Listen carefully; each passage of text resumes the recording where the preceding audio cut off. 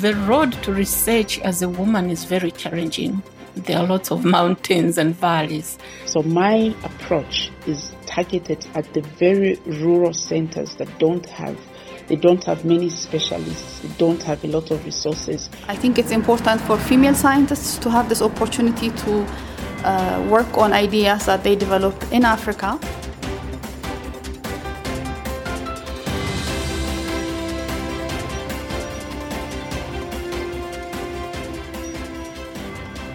Hello and welcome back to Africa Science Focus. I am Sally Amutabi. After a popular episode on African women in science, technology, engineering, and mathematics, we go in search of female scientists who are launching their careers. Join us and hear from Dr. Violet Kayamba in Zambia, Dr. Martha Ziudie Gebeyehu in Ethiopia, and Dr. Jenelisa Musaya in Malawi, as they describe how their research is shaping Africa's future. I am Jenelisa Musaya. I am the Associate Professor with the University of Malawi College of Medicine.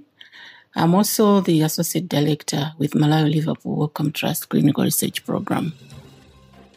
Dr. Jenelisa Musaya is a lecturer and research scientist working on antimicrobial stewardship and sleeping sickness, also known as human African trypanosomiasis. Sleeping sickness is endemic in 36 countries in sub-Saharan Africa, and without treatment, it can be fatal. But there has been progress.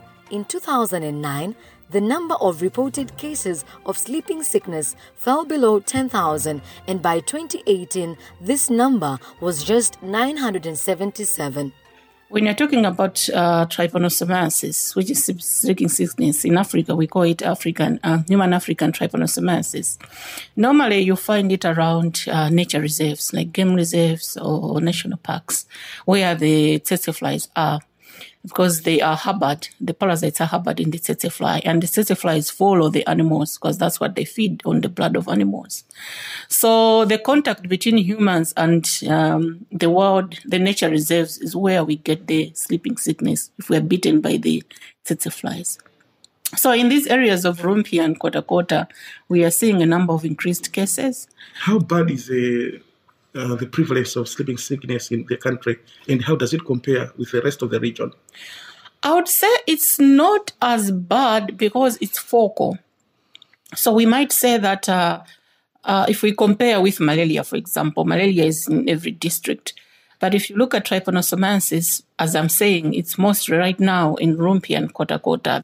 So we want to look at the cases and try to map them, so put them in clusters. We call that geospatial mapping. So when we find those areas, the idea is to study the factors. Why are these specific areas? Why are the people suffering from these specific areas? Then we study that particular area, and then we can come up with interventions for control. Sleeping sickness is commonly detected through blood tests or bodily fluid samples. The World Health Organization says that early detection is vital to avoid the parasite progressing to the neurological stage, which can be dangerous and difficult to successfully treat. Sleeping sickness is more common in rural areas, and with lack of resources, victims of the illness can go untreated. And I think as a nation, as a country, we have to be aware of this disease. One reason is that it presents as malaria. And in Malawi, malaria and thrips are, if we know what is happening and if we can come in with better interventions to control, then we will not affect our tourism. As you know, most of the countries in Africa, we depend on tourism for some of the forex that we get. So we have to make sure that we are controlling diseases that can affect that industry. So as a researcher, we are always looking for funds to answer different questions in our area. So I saw a call from the Organization of Women in Science in the Developing World. So we applied for that. It was a highly competitive grant. One of the outputs of this grant is actually to come up with awareness messages comic books, teaching materials. So this will actually go a long way that even the people, the pupils in primary and secondary school, and even the communities can use those materials to be aware of the disease. Dr. Musaya is confident that Africa is well on its way to eradicating this disease. I see that we will make a huge progress. We will contribute to the reduction. I see that we are going to increase the number of the researchers towards those areas. So increased capacity, increased knowledge will help us reduce sleeping sickness. For me, if we can reduce to an elimination level, that would be a victory. And then we can start trying to maintain so that it doesn't come up again. So it will be just a matter of surveillance and treat those that will be found positive. In African countries, mostly south of the Sahara, we are seeing that the women scientists are few and far apart. For you, what did it take to beat the barriers and become a scientist like you have become? Well, I think the road to research as a woman is very challenging. There are lots of mountains and valleys because you have to balance between work and also home. But it just takes perseverance. It just takes you to look at your goal and also to manage your time, to also have a good network and collaborators that will actually be like the shoulders you stand on. So this is not a road that I've moved alone. There are people who have pushed me towards where I am. Dr. Janelisa Musaya talking to reporter James Chavula.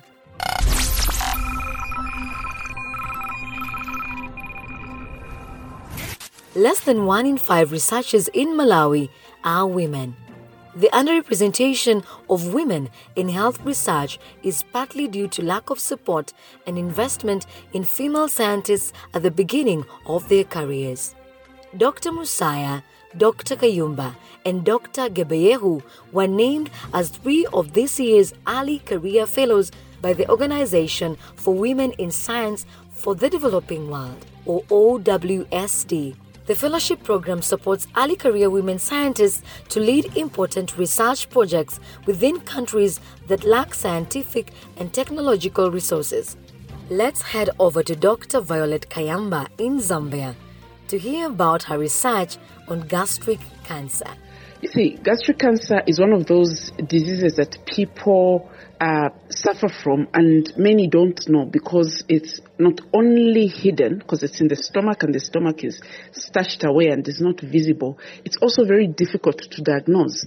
So a lot of patients that we're seeing with the condition come at advanced stages for the simple reason that we don't have easy tools that we can use to detect the problem. The unfortunate bit of it is that many of them who end up having it die quite quickly. So I'm going to do research, a study, and test this strategy that I've designed to try and find ways of detecting the disease early. And I think this will be very helpful. Dr. Kayamba is a lecturer at the University of Zambia, where she teaches clinical practice. She tells Africa Science Focus reporter Jubiel Zulu that gastric cancer is the 4th most common type of cancer and the 2nd most frequent cause of cancer deaths worldwide. The World Health Organization predicts an increase in cancer rates of over 50% in the next 20 years. Dr. Kayamba says that across Africa, the epidemiology of gastric cancer is largely unexplored. My previous work showed that gastric cancer is commoner among rural communities, and of those is actually the poorer, those people who have less resources available to them. It tends to be commoner in those communities. And diagnostics for these people are very difficult for the simple reason that the mainstay of diagnosis for gastric cancer is using an endoscopy. And then endoscopies are only available in very few centers in the country, and most of them are tertiary centers in big cities. The diagnostic tool that I'm going to start working on actually doesn't require the use of electricity or water.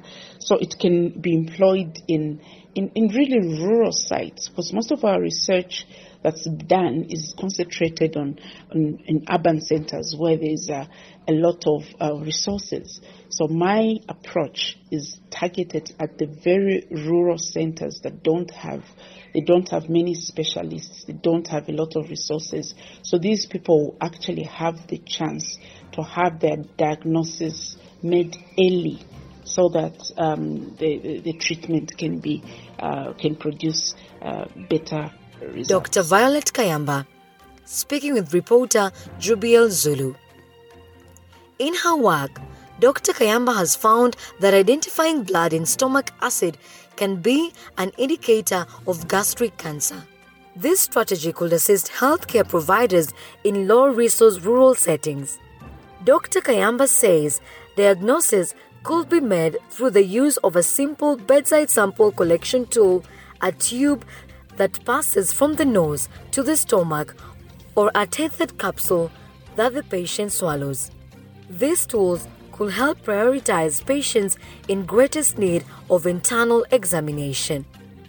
Now, finally, we head to Ethiopia to hear from Dr. Martha Ziudie Gebeyehu about her research on tuberculosis.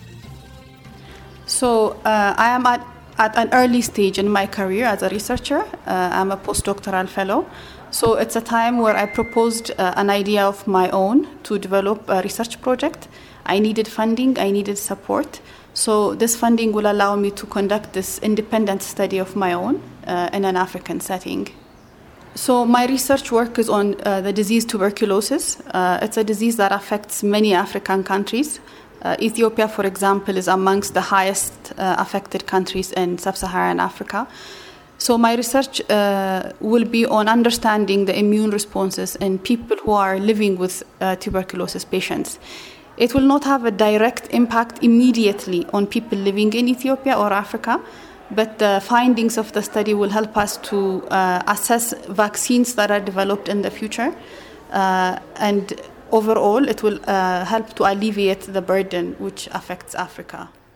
Despite remarkable progress combating the disease, tuberculosis remains one of the biggest killers, responsible for over 1.3 million deaths in 2017. The largest number of new cases occur in Southeast Asia and Africa. In Ethiopia, tuberculosis remains a serious public health challenge and is among the leading causes of hospital admission and deaths. I think it's important for female scientists to have this opportunity to work on ideas that they develop in Africa.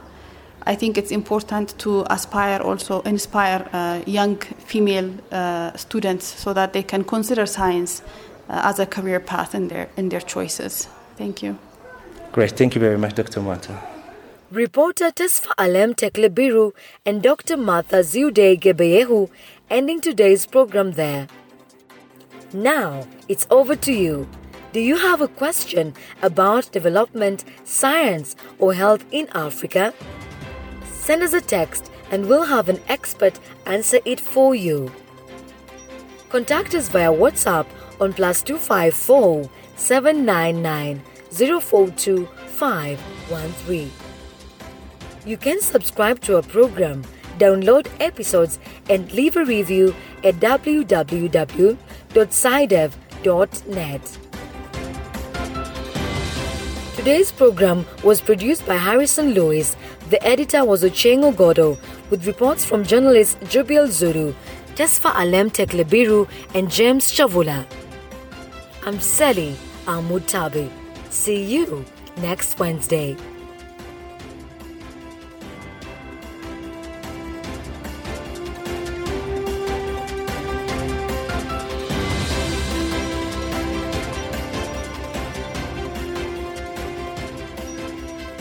This program was funded by the European Journalism Centre through the European Development Journalism Grant Programme with support from the Bill and Melinda Gates Foundation.